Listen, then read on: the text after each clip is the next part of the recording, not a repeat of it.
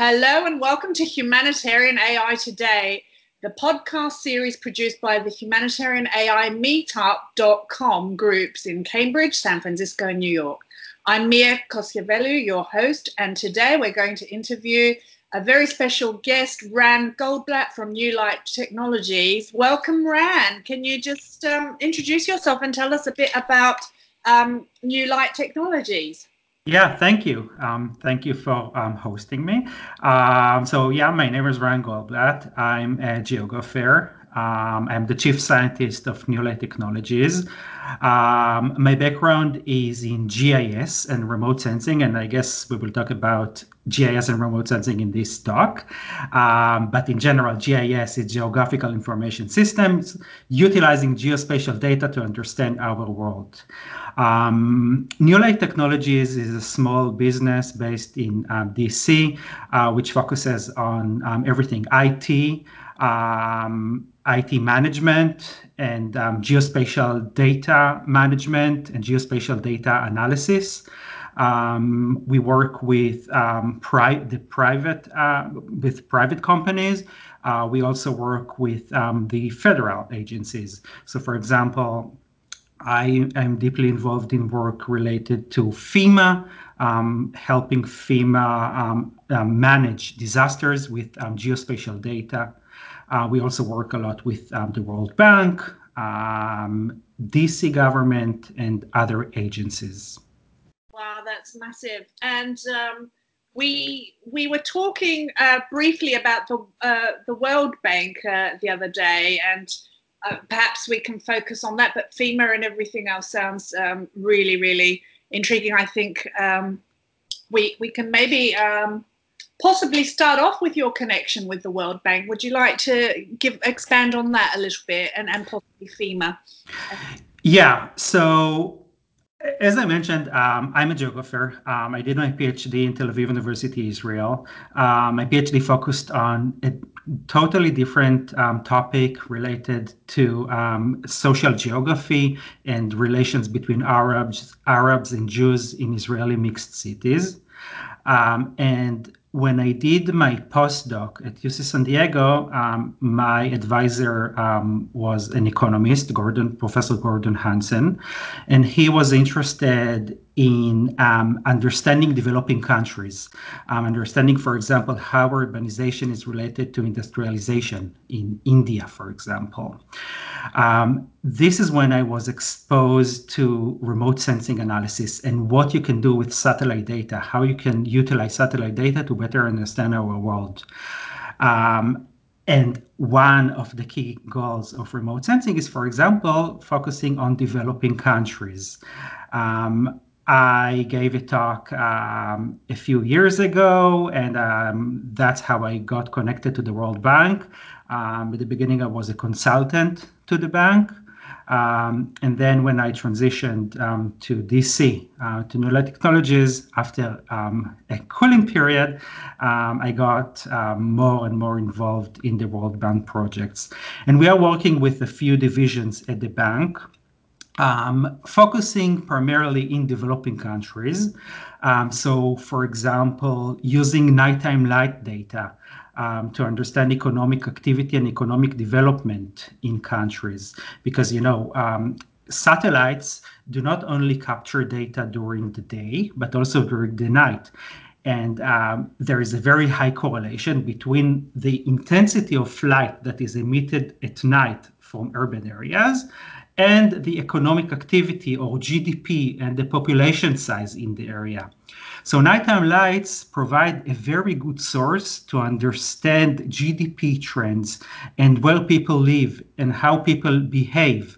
Also in areas where we don't have enough administrative data. So, for example, census data is not conducted in every country, and if it is conducted every, 4 or 5 years.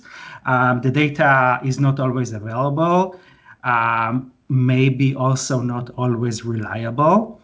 So nighttime lights or any other type of satellite data provide a very good source to better understand those countries where we don't have access to accurate data.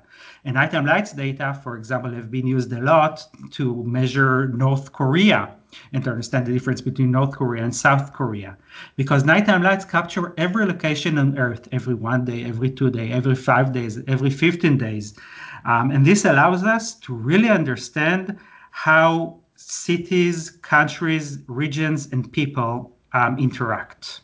That's absolutely fascinating. So, what are some of the things that have surprised you, or you said it connects. You found trends, GDP trends. Is there anything you can share with us today about? Yeah, so many studies since the 1990s, 2000s have used nighttime lights as a proxy for GDP, as a proxy to understand economic development. And indeed, there's a very high correlation. However, nighttime lights, by their nature, only capture areas that really emit light at night. This means that, for example, small villages or areas that are not electrified will not be even captured by this source of data. And this only describes the limitations of satellite data. So, for example, in order to capture small villages or isolated communities, we would need to use different types of data sets and to do data fusion. So, for example, instead of just relying on nighttime lights, we found that in many cases, we need to rely on high resolution daytime imagery. For example, to capture built up land cover, to capture infrastructure, to capture buildings. This data exists in a much higher resolution of 10 meters, 30-meter resolution. And this allows us also to capture areas that would not traditionally be captured by nighttime lights. So to answer your question, what we realized during these years is that nighttime lights are a great source, but in order to really understand developing countries, we need to do data fusion and to utilize different types of data sets, daytime imagery, nighttime imagery, and other data sources, for example, crowdsourcing or mobile phones and others. Yes, and the idea to get different data sets from satellite. Are you going through satellite, mobile, text, survey? How are you getting that to work better together? Yeah, so I focus on analysis of satellite imagery. Now, it is important to understand that there was a big change in the satellite industry. In the past, studies or countries and cities relied on very expensive imagery that were captured by private companies. Yes, this imagery provides you data in very high resolution of up to 15 centimeters, 30 centimeters, which is great. You can really capture building footprints, and you need this data, for example, for zoning purposes or for taxation purposes. However, this data is not always available, and it's not sustainable to rely on this very expensive high resolution imagery because this data is captured by private vendors for a very specific project. So, my research and my work focuses on free, publicly available data sets that are offered by governments. So, for example, one of the data sets that we're using is called Landsat. Right. Landsat is a series of satellites owned by the US, which have been capturing every location on Earth since the 1970s. Every location on Earth is captured at every 2 weeks or 3 weeks. This means that all this data, terabytes of data, if not more, are stored and allow us to understand how cities, countries, and regions expand and evolve. So our research and work focuses primarily on utilizing publicly available data sets to understand developing countries. Now, this is in the case of the World Bank. Because we want to offer a sustainable solution to developing countries. But for example, at FEMA, and I work also as a consultant for Neural Technologies at FEMA, we also provide geospatial data support to understand disasters and to help FEMA manage disasters. In these cases, we want to do, for example, damage assessments and to understand and to map locations of buildings and infrastructures that were affected by floods. Maybe in these cases, medium resolution or the publicly available data sets would not always be sufficient. So I just want to clarify that yes, data sets, publicly available data sets are important and provide a unique source of information, especially for those who do not have the capacity to collect very expensive high-resolution imagery. But for many applications, especially for disaster response, we need much higher resolution. And in these cases, we are not always able to rely on the publicly available data sets. So our analysis deals with geospatial data, whether it's remote sensing data, data that is collected by satellites, by airplanes, by UAVs, and other vector data. So for example, data sets that map roads or building footprints. And there are also many free publicly available data sets that are not necessarily captured by satellites. So for example, OSM, OpenStreetMap, is like the geospatial version of Wikipedia. Volunteers contribute geospatial data and make them available to the community. These data sets can also be then analyzed for research purposes. So for example, if we want to understand, to map connectivity between cities. And this is actually very important for disasters. Because in disasters, we often want to identify and to map isolated communities, which communities cannot be connected to each other. And for this type of analysis, we need to rely on street network, which we can get, for example, from OSM. Right. Can you, well, as you were speaking, this might be a good question. You know how you said you don't have the high resolution data you need for disaster response. I've got a question about what's your interpretation or understanding of the humanitarian AI space? Are you optimistic about technology impacting and improving humanitarian operations and development work? And how do you feel about AI's potential and possible? Yeah, so I'm a geographer. So I always look at the geospatial side of phenomena. And every phenomena in our world has a spatial dimension. And also humanitarian response and disaster management has a spatial dimension. Geospatial data are key for humanitarian response, hence for humanitarian AI, in order to be able to help people, in order to improve our ability to identify areas that require immediate attention. We need to rely on geospatial data. And as more data sets are becoming available, with an emphasis on publicly available data sets that are free, our options to analyze this data and utilize it for humanitarian purposes also increase. And I really see improvements in these industries. So for example, one of the platforms that I'm working a lot on is called Google Earth Engine. Google Earth Engine is different from Google Earth. Google Earth Engine is a platform for planetary scale analysis.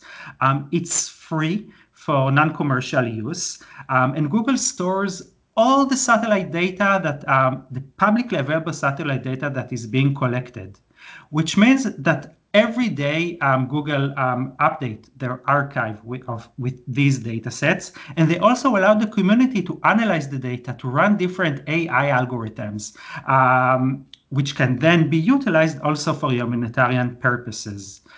So for example, mapping or identifying vulnerable communities to disasters, or in real time, identifying those areas that are flooded and that require immediate search and rescue operations. Can you share any insights you have from an actual example or something that? Yeah, we are working with World Bank with several divisions. One of them is with GFDRR and the CRP program. CRP is the City Resilience Program in the World Bank. And one of the projects we did for them was there was a list of 30 cities, which we created different geospatial layers. One of the key geospatial layers that we created was identifying flood-prone areas in cities. This is where we used AI and machine learning to map all the flood events that have occurred in these set of 30 cities since 2015. Based on this data, we were able to identify which areas in each city are more vulnerable to flooding or more floods occurred during the last few years. And this data can then help cities better guide and prioritize investments. So, for example, where do cities need to invest more on infrastructure or to improve the resilience of the population? Sounds like a lot of work, and I think you mentioned something about capacity building earlier, and it just makes me think of what are some of your needs there in tackling capacity building? Right. So, let's start with that. Before I started my postdoc, I didn't have any experience with coding, nevertheless, with AI or machine learning. I got exposed to this world as a geographer. And if I were able to use to learn how to code and to do basic machine learning, anybody can do it. And I really think that I like how you say that anyone can do it. Okay, yeah, go on. And I really believe that these days we can bring basic machine learning and AI to the crowd, to people, to governments, train the governments and those communities who really need this data, how to convert this data into meaningful information. So capacity building is key here. We want to train, we want to teach governments, cities, decision makers, how they can utilize these publicly available data sets, apply some fancy or less fancy machine learning algorithms to understand their context. Yes. And can you tell us a little bit about your work with General Assembly? I think you're working together with them to tackle research and right. So in capacity building, I look at it twofold. One is that we provide capacity building to developing countries. So, as part of our work with the World Bank, we trained World Bank employees, for example, in Yangon, Myanmar, or in Ho Chi Minh City, Vietnam, how to analyze these satellite data. But in order to build more tools and to be more innovative, we need to train the next generation of data scientists and teach them about geospatial data. So we partnered with General Assembly. General Assembly is a private school in the US. We piloted this project a year and a half ago. And General Assembly they have what is called client project, where they partner with clients and they have their students, their data science students, tackle a real world question, a real world challenge. In the last year and a half, 3 cohorts of students have worked on projects related to humanitarian response and relief. Based on our experience from FEMA and the World Bank, we propose different research topics for the students. So for example, we ask the students to utilize social media in real time to map hotspots of people that require immediate search and rescue and emergency relief. Other students have worked on image classification to use satellite data or aerial imagery to estimate level of damage to buildings. So this partnership with General Assembly, first of all, provides the students real world understanding of what they can do with data, how they can apply all the skills that they learned I think it's 10 weeks of an intensive course, all the machine learning and AI concepts that they learned to improve humanitarian response and relief based on our experience with real world issues, for example, from FEMA and the World Bank. That sounds great. And what would you say is a good time to start something like this? It made me think of literacy and how old do kids need to be before they can jump into this kind of education? It sounds like it's a literacy in what? Data literacy? What would you call it? First of all, just understanding what is geospatial data and understanding that geography is not that boring. Geography is not only atlases or maps. Okay. Geography also helps you understand the world. It helps you understand how people interact with each other, how the physical world how people interact with the physical world, how different phenomena in the physical world interact with each other. In the past, we drew maps by hand. And when I learned geography at the university, many years ago, I was the last class who learned how to draw maps by hand. Today, GIS, geospatial information systems, are excessively used to map phenomena in the world. Not only to map, but also to understand how things relate to each other. AI and machine learning are an integral part of GIS. Only with AI and machine learning, we can really understand phenomena in our world. Who can learn it? Yes, even in schools. Yes, geography. I'm seeing what you're saying now. Thank you for painting that picture. And yeah, if you want to keep going, otherwise, I think what did you want to finish what you're saying? Sorry, No, I encourage people to learn more about GIS, about remote sensing, and really understand that geography is not boring. Geography is much more than what it used to be. Geography deals with real world phenomena that are really relevant also for humanitarian response, because everything in our world has a geospatial, a spatial dimension. And only when we understand the spatial dimension of the world, then we can really solve problems. So Ran, what would you say your needs are at New Light Technologies? So, we are a private company. We work with clients such as the bank and FEMA. I think that the industry in general needs to better understand and develop better ways to utilize this big geodata. We need to find solutions for validation. We need to find better ways to train our models. We need to find better ways to compare between models.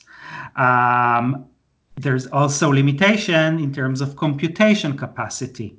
If in the past we were able to do the analysis in our own computers, laptops, now we need to do the analysis with all this data. We need to move to the cloud.